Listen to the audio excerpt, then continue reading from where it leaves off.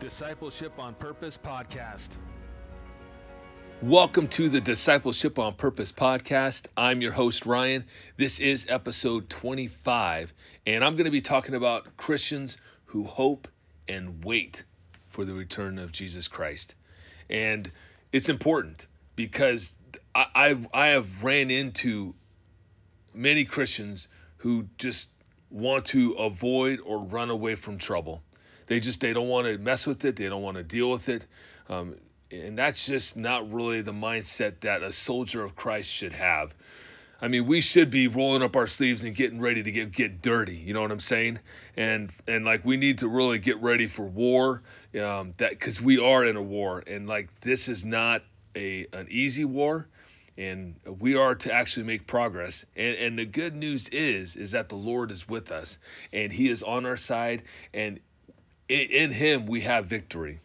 And so, ideally, when you come across passages in the Bible that talk about hoping or waiting, ideally there's action on the believer's part. Meaning, you don't ever come across a passage where it's talking about waiting for the return the return of the Lord, and then you're just sitting there like doing nothing, just waiting, twiddling your thumbs, just waiting for, hopefully it's today, hopefully it's tomorrow, but in the meantime, we're just going to sit around and do nothing.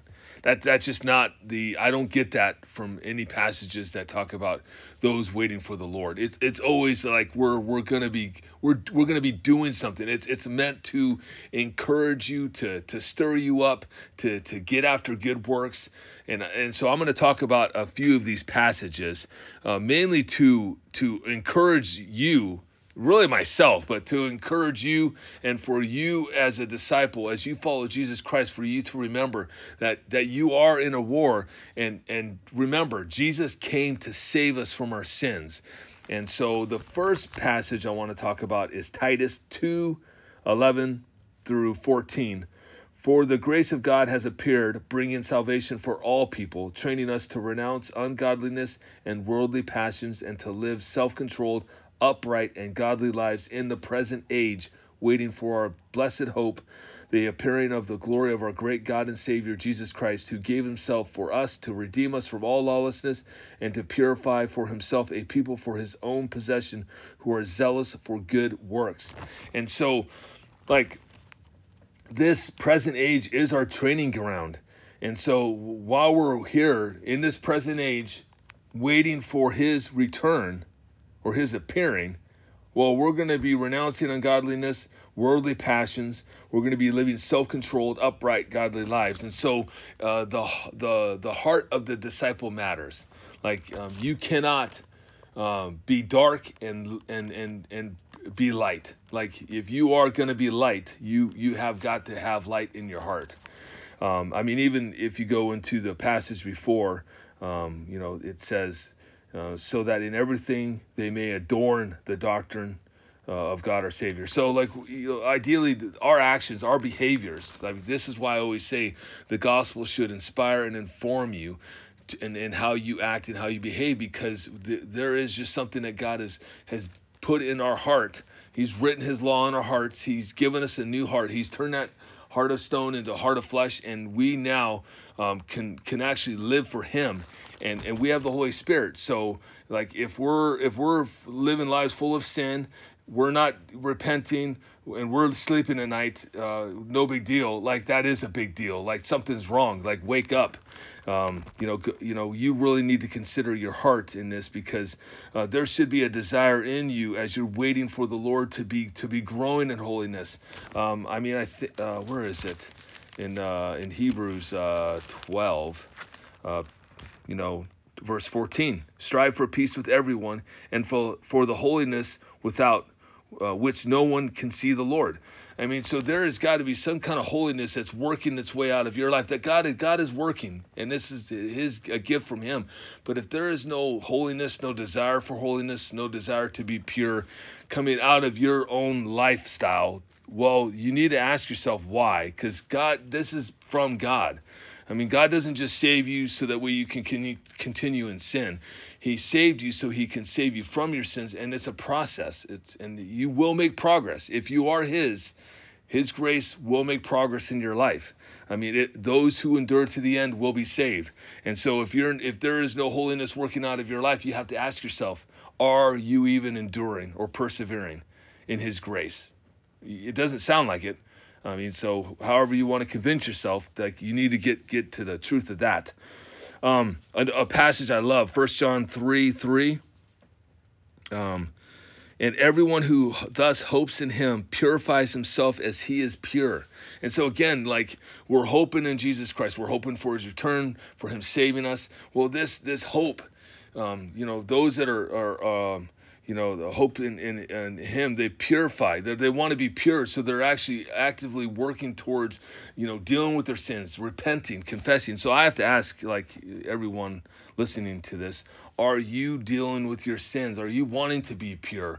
Are you continually repenting as needed on a day-to-day, minute-by-minute basis? I mean, like, we ought to be acting like we do love the Lord, and we totally believe his promises, because he is coming back.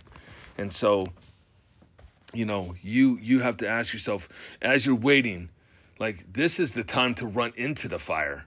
Like, I mean, like practice. I guess I think it was Luther who said,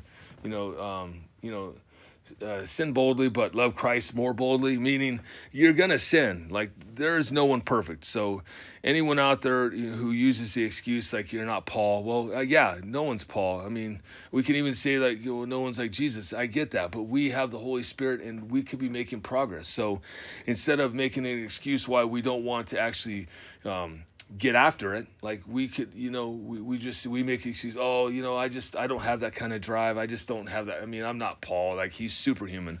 Well, no, Paul was like us, and so we can totally imitate Paul, be like him, to go out there and just get some. I mean, holiness is there. Like, if you want it, go get it. Ask the Lord to help you. He will.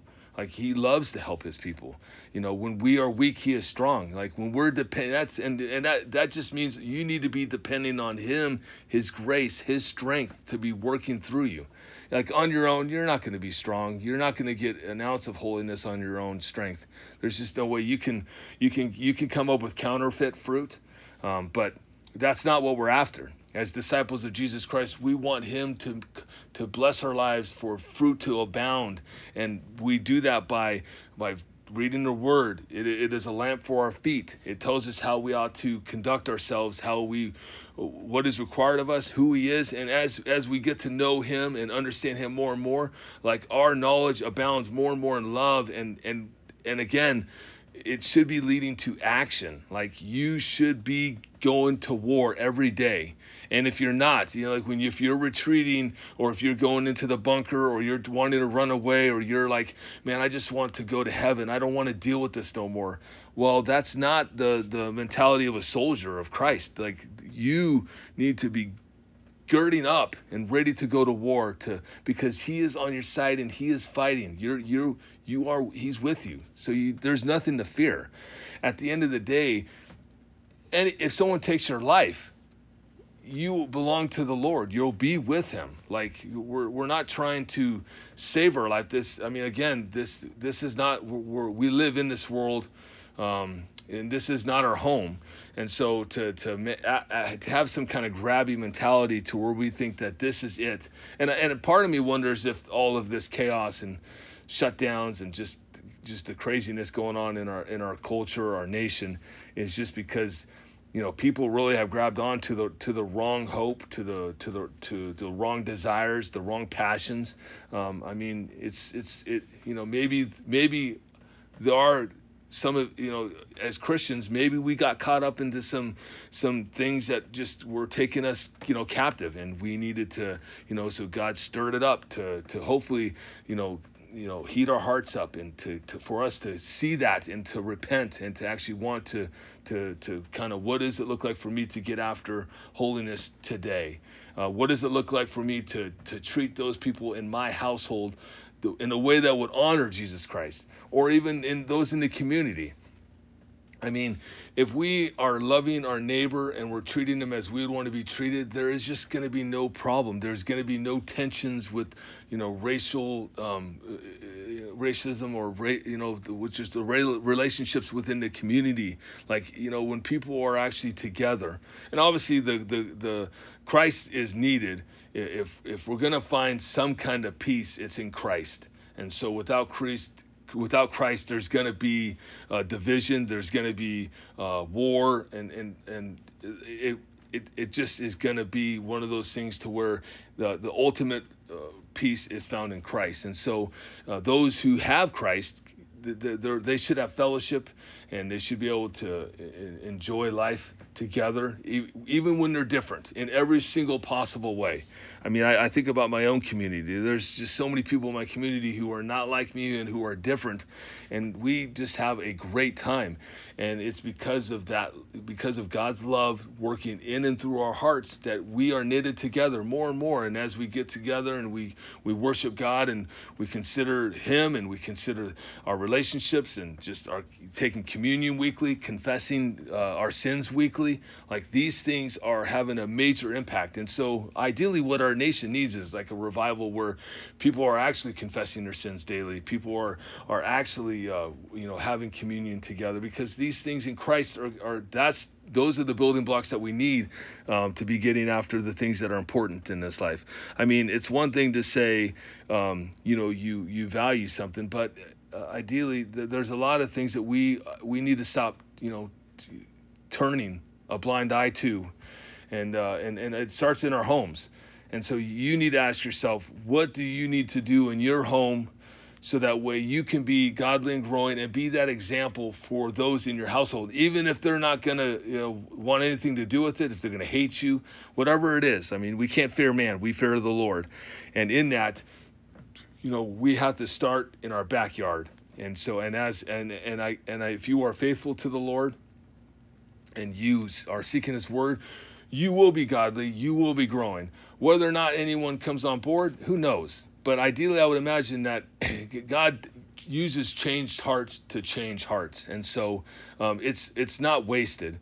There's not one small thing that you can do in the name of the Lord that would be wasted. It's all for Him. And even like we had talked last Sunday, our pastor was telling us about just the prayers and how, God knows all these prayers are adding up fuel to God's judgment. So when we pray, God knows. I mean, so when we're praying, He knows what we're praying for. He is working all these things out. And so, yes, we need to be patient, but on our part, as we wait for the Lord, we need to be making sure that we are moving forward in a way that shows that we actually are eagerly waiting for Him, because He's coming back. I mean, I think in Hebrews, and I'll wrap it up here with this.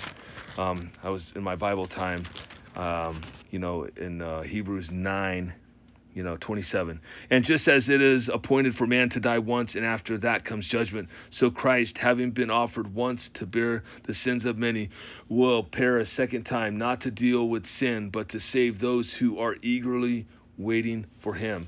And so getting back into like Titus, and so like eagerly waiting for Him, like renouncing ungodliness, worldly passions, renouncing those, living self-controlled, upright, godly lives right now, right here. Like, this isn't for something over there or tomorrow or our ancestors, but like us. It's calling disciples today, right now, to be living this way. And so I hope and pray that this stirs you, and that it encourages you to consider, how are you waiting for the Lord?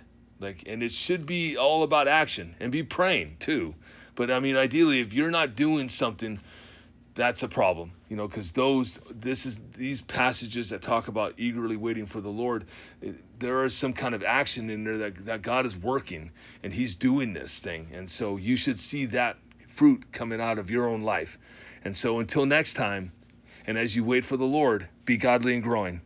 Thanks. See you next time.